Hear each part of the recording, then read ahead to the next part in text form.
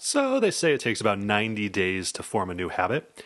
It wasn't really until day 91 that I thought, maybe they're onto something here.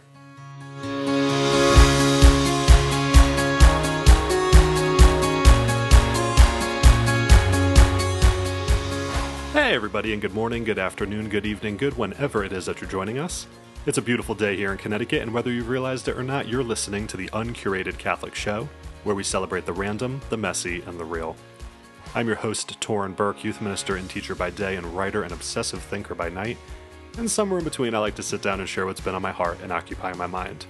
So if you're tuning in for the very first time, right here each and every week, we may chat about God, life, advertising, goal-setting, beekeeping, poetry, really whatever seems worth sharing, all in the time it takes me to drink my morning coffee. So grab yourself a cup of whatever works for you, and before we begin today's show, make sure you check me out at torrinburke.com, or you can follow the show on Instagram at uncuratedcatholic. Let's get to it. All right, so today I've actually entered a whole new dimension of coffee snobbery. And it's compliments to my friend Carrie. A couple weeks ago, she actually showed up on my doorstep with a gift, which turned out to be two awesome things. First of all, there was a custom Uncurated Catholic Show coffee mug featuring the logo. I guess at some point my wife was able to snatch it and get it to her. And a bag of Mystic Monk coffee, which I had never tried before. So this morning, I grabbed my mug ready to go, and then I realized that the coffee itself was whole bean. It wasn't ground up. And before I thought too much about it, I decided, okay, I'm going to make things way more difficult than they need to be. So I took out our granite mortar and pestle, which had been sitting there unused for years. We've never done it. I don't know why we even had it, but I'm like, you know what? This is going to work. So I ground up some beans by hand, brewed them up in our French press. So not only did I really get to give our mortar and pestle some, gainful employment, actually give it something to do, I'm also getting to enjoy this awesome coffee in my incredible new mug. You can check out pictures on the Instagram of it, as well as the incredibly engaging step-by-step process from this morning's ordeal on Instagram at Uncurated Catholic. So, Carrie, a big thank you again. It was very sweet, very unexpected, and I really do appreciate the support. So in honor of Father's Day, which we celebrated this last weekend, I wanted to take some time to think about guy stuff. Now, ladies, there's no need to freak out and run away. You're more than welcome to hang out, because the fact of the matter is that men exist, and you probably interact with some, maybe even, dare I say, many, during the course of your life. So there's no sense, at least in my opinion, in tuning out of the conversation about masculinity, fatherhood, other smelly and untamed stuff, because it's there, right, for better or for worse. So, not to begin with the worse, but I think it's really worth looking at dads in church. Because there's a strange phenomenon, at least in my experience, that permeates my observations, right? I see so many dads that are more or less checked out. Now, that's not to say all dads or all men are absent from the life of the church. Of course not. But those who are, I think, are exemptions rather than the norm. One of the things that I do professionally at my parishes that I work at is faith formation. So I interact with parents all the time. They come in, they want to register little Billy for classes, or they want to know about the process for little Billy to be confirmed. And wouldn't you know it, but I speak to mothers, aunts, grandmothers, godmothers, almost exclusively. Again, I say almost, however, it is a noticeably consistent thing. It's something which I really spot a lot. There's also this bro group that hangs out in the back of most churches I've been to. You know exactly what I'm talking about, right?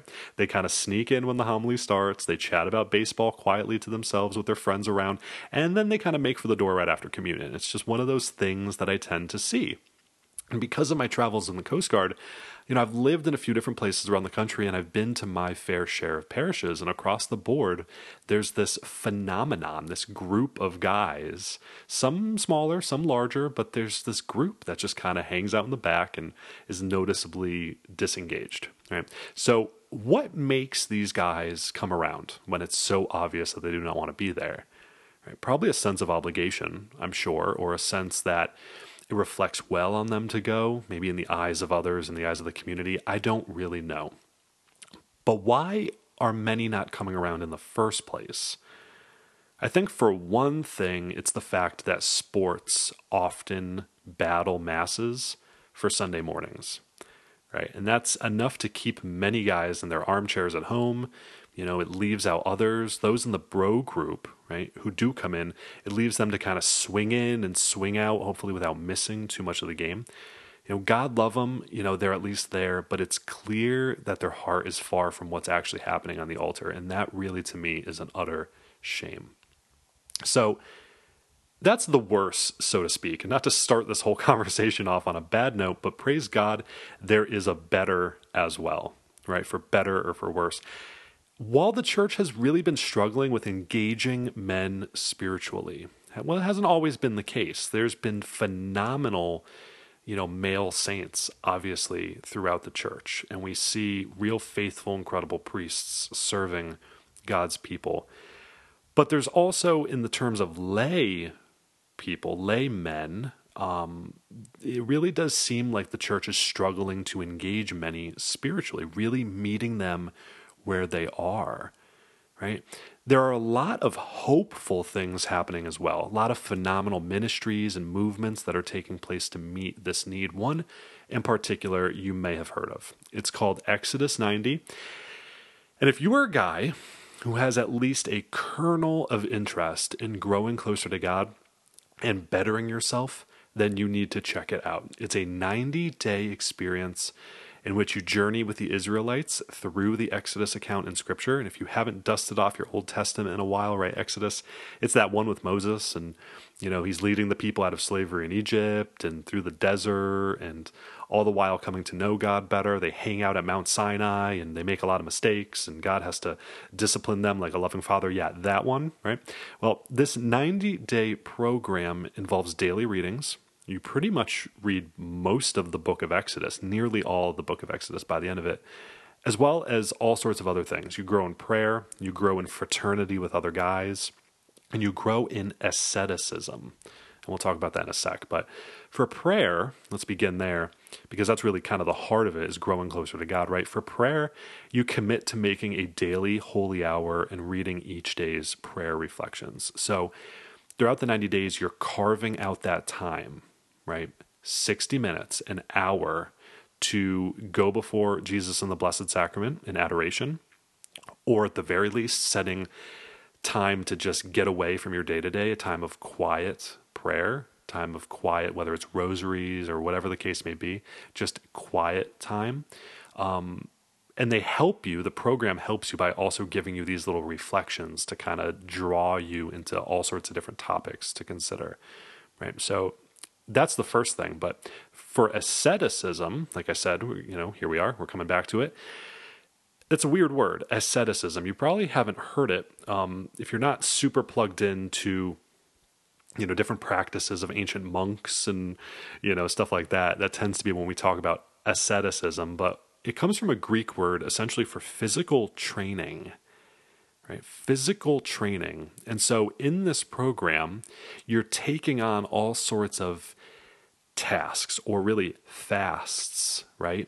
I'm gonna read you the list here just to give you a full sense of what it is that you're doing for 90 days. So you take cold, short showers. You practice regular, intense exercise. You get a full night's sleep, at least 7 hours. You're abstaining from alcohol. You're abstaining from desserts and sweets. You're abstaining from eating between meals. You're abstaining from soda or sweet drinks. Praise the good Lord, black coffee is allowed. So that was a huge blessing. I struggled with the sweet drinks, but man, I had my black coffee and that was phenomenal. But continuing on, you're abstaining from television, movies, and televised sports. You're abstaining from video games, abstaining from non-essential material purchases. So no just flipping through Amazon just for the sake of it. You're only listening to music that lifts your soul to God. You only use your computer for work, school, or essential tasks like paying bills. You only use your mobile device for essential communications, right? So you're not just doing mobile apps and internet and all sorts of stuff that you don't need to be. And you're taking Wednesday and Fridays as days of fasting, kind of like Lent, the fasting in Lent, kind of using that model. So that's quite the list, right? And hearing that list, you may be thinking, why on earth would I ever want to do all that? And I thought the same thing before I did Exodus 90. It's daunting.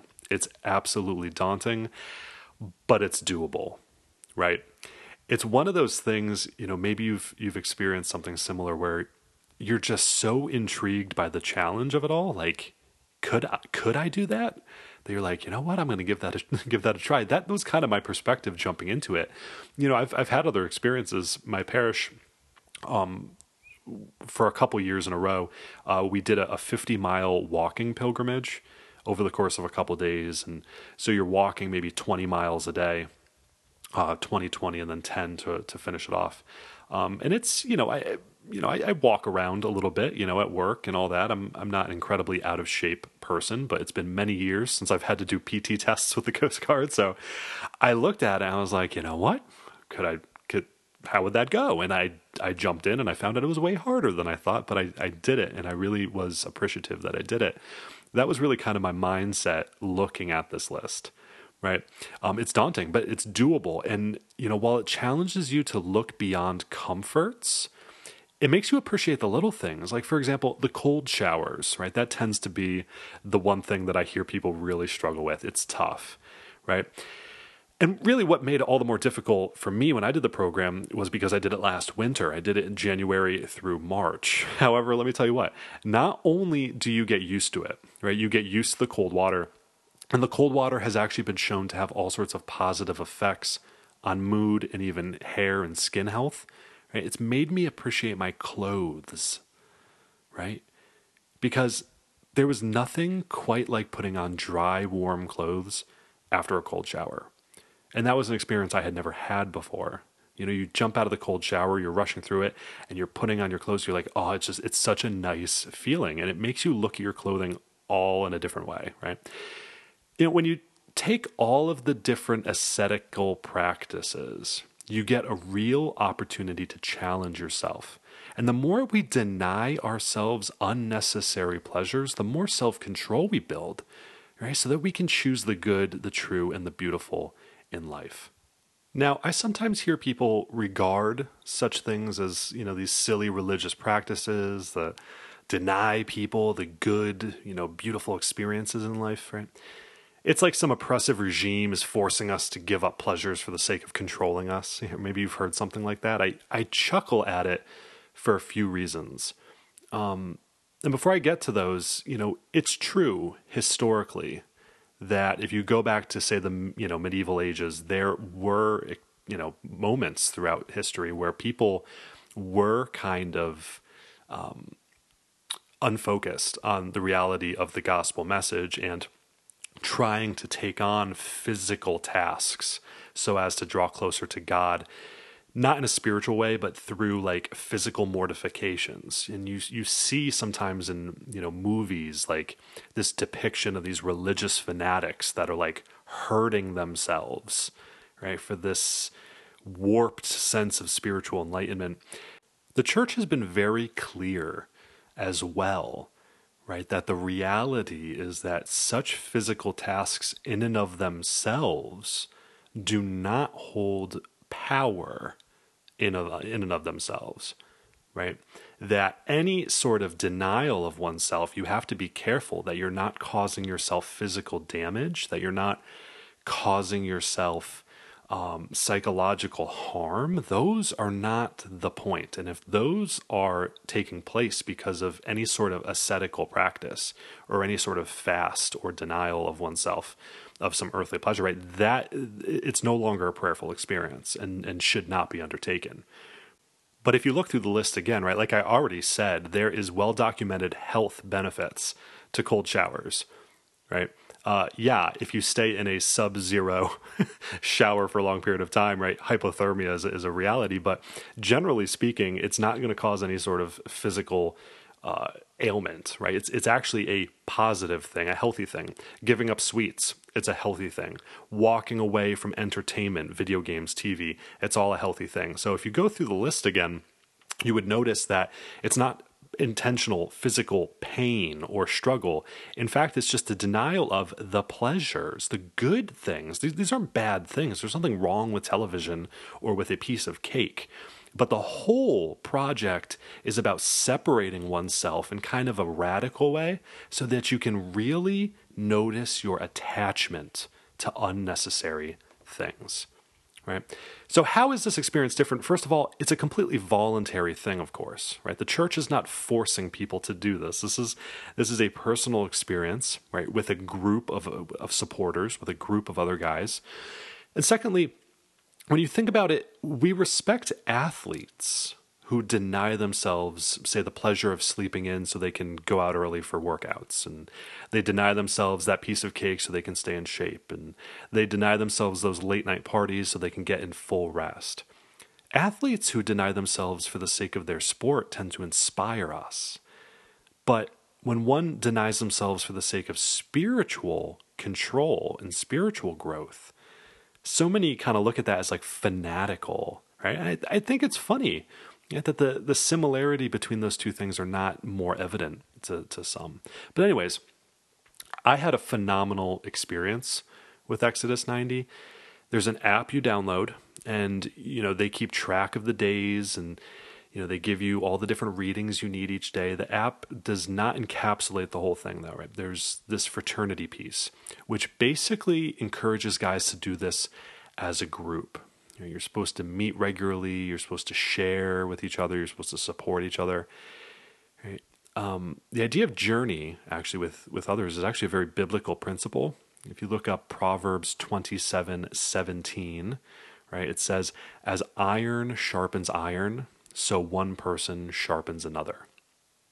And it's easy to overlook your struggles, right? Or even to start deceiving yourself when you're doing things alone.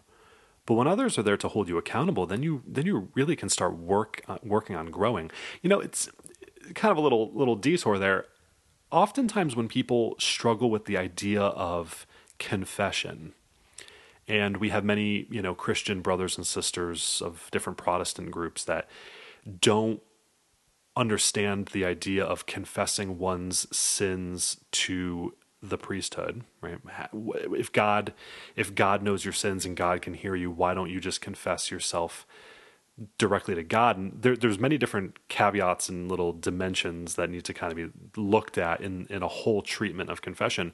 But as far as what we're talking about now, there is something incredibly beneficial with having somebody right there in front of you actually speaking with you about your struggles, right? There's something immensely therapeutic in that you can't really hide yourself, right? There's a sense of vulnerability, right? You need to just lay it all out there. And, when you start talking about things like addiction, one of the keys of breaking through addiction is to bring the addiction out into the light, out into the open, right? When you keep things secret, when you keep things bottled up, when you keep things internal, that's really where they fester and you start keeping hold of these bad habits. But when you have to go get in your car and you have to drive to the church and you have to sit in a booth and actually spill everything that you have, built up in your heart to another person who's there to love you and there to help you and to encourage you and to maybe give you some advice, as well as, the theological dimension of true absolution, which is a conversation for another day. The idea of just getting it out into the light is incredibly important, right? I think God knows that. And that's why God instituted the sacrament of confession, right? Because if we hold to this idea, you know what, I can just confess right to God, are we really going to, though? Are you really being open and honest with yourself? That you're spilling out everything, at the feet of the Lord? I know I wouldn't be, right? It's almost kind of a scapegoat. It's a way of not having to bring everything that you're holding deep down out into the light. Anyway, a little detour there, but this idea of iron sharpening iron, or men helping other men grow, it's incredibly important. And when you're doing this program with other guys who are in the same boat, you can be vulnerable, you can be honest, right? You can be sharing with each other this unique experience of what you're going through, and you can also be holding each other accountable. If you're doing this by yourself, well, then it's so easy to start cutting corners because who cares? Nobody's walking this with you, right? But when you are accountable to a group who really wants to see you succeed and you want to see them succeed, you're going to hold each other accountable, and it really bolsters, I think, the experience. So for all the fellas out there, Exodus 90 is worth the time, really. And ladies, if you have a man in your life who could stand to grow spiritually, then perhaps present the invitation. Ultimately, they have to take the task on for themselves to be successful, but it's worth trying. Beyond all the physical discipline, I also can't stress that prayer side of it all enough, because really at its core, the whole thing is to facilitate an encounter with God. That focused prayer effort is a challenge in and of itself, but again, so worth it. I can't help but think the church struggles with engaging many men because it sometimes struggles with offering examples of the masculine dimension of living the faith. We look to Mary, the Blessed Virgin, and for good reason, right? But many of us perhaps ignore Joseph, who was right there as well, right? Guys have a pack mentality, I think. And so things like Exodus 90, where we can come together and we can encourage each other and we can be vulnerable, is so important. With fatherhood, which we're kind of thinking about in the wake of Father's Day, comes a sense of providing and protecting. And fatherhood is something ordained by God. It is good. However, I'm convinced that men are not given enough modern witnesses to living the faith within that fatherly context, right? And so to many, it's an easy choice between Mass and the game on a Sunday morning. Right? Exodus 90 really hits home in all sorts of ways that speak to men. And that's certainly why it's been having such a encouraging following and such a huge movement throughout the country. Again, if you're at all interested, really, what are you waiting for? But my mug is empty, which means that's all for this episode of the Uncurated Catholic Show. I cannot thank you enough for tuning in and listening. And again, a big happy Father's Day to all the fathers and, you know, all the other guys who hold that special relationship in other people's lives, uncles and grandparents and godfathers and all of the priests. Happy Father's Day, spiritual Father's Day to you as well. Again, you can reach me at tornburke.com or on Instagram at uncuratedcatholic. If you have any questions or suggestions for future topics, always feel free to reach out. I'm always down to chat about whatever comes to your heart as well. Make sure you tune in next week, and why don't we part ways with a word of prayer. In the name of the Father, and of the Son, and of the Holy Spirit. Heavenly Father, we thank you for the gift of fatherhood, which in some way mirrors your own love for us here on earth. We ask you to strengthen the men of your earthly family. Give them the tools to grow closer to you and to be the men they're called to be, so that they may better lead their own families ever closer to heaven. And it is in the most holy name of your Son, our Lord and Savior Jesus Christ, we pray. Amen. In the name of the Father, and of the Son, and of the Holy Spirit. Amen. All the best. God love you. Benedicimus Domino. Let us bless the Lord.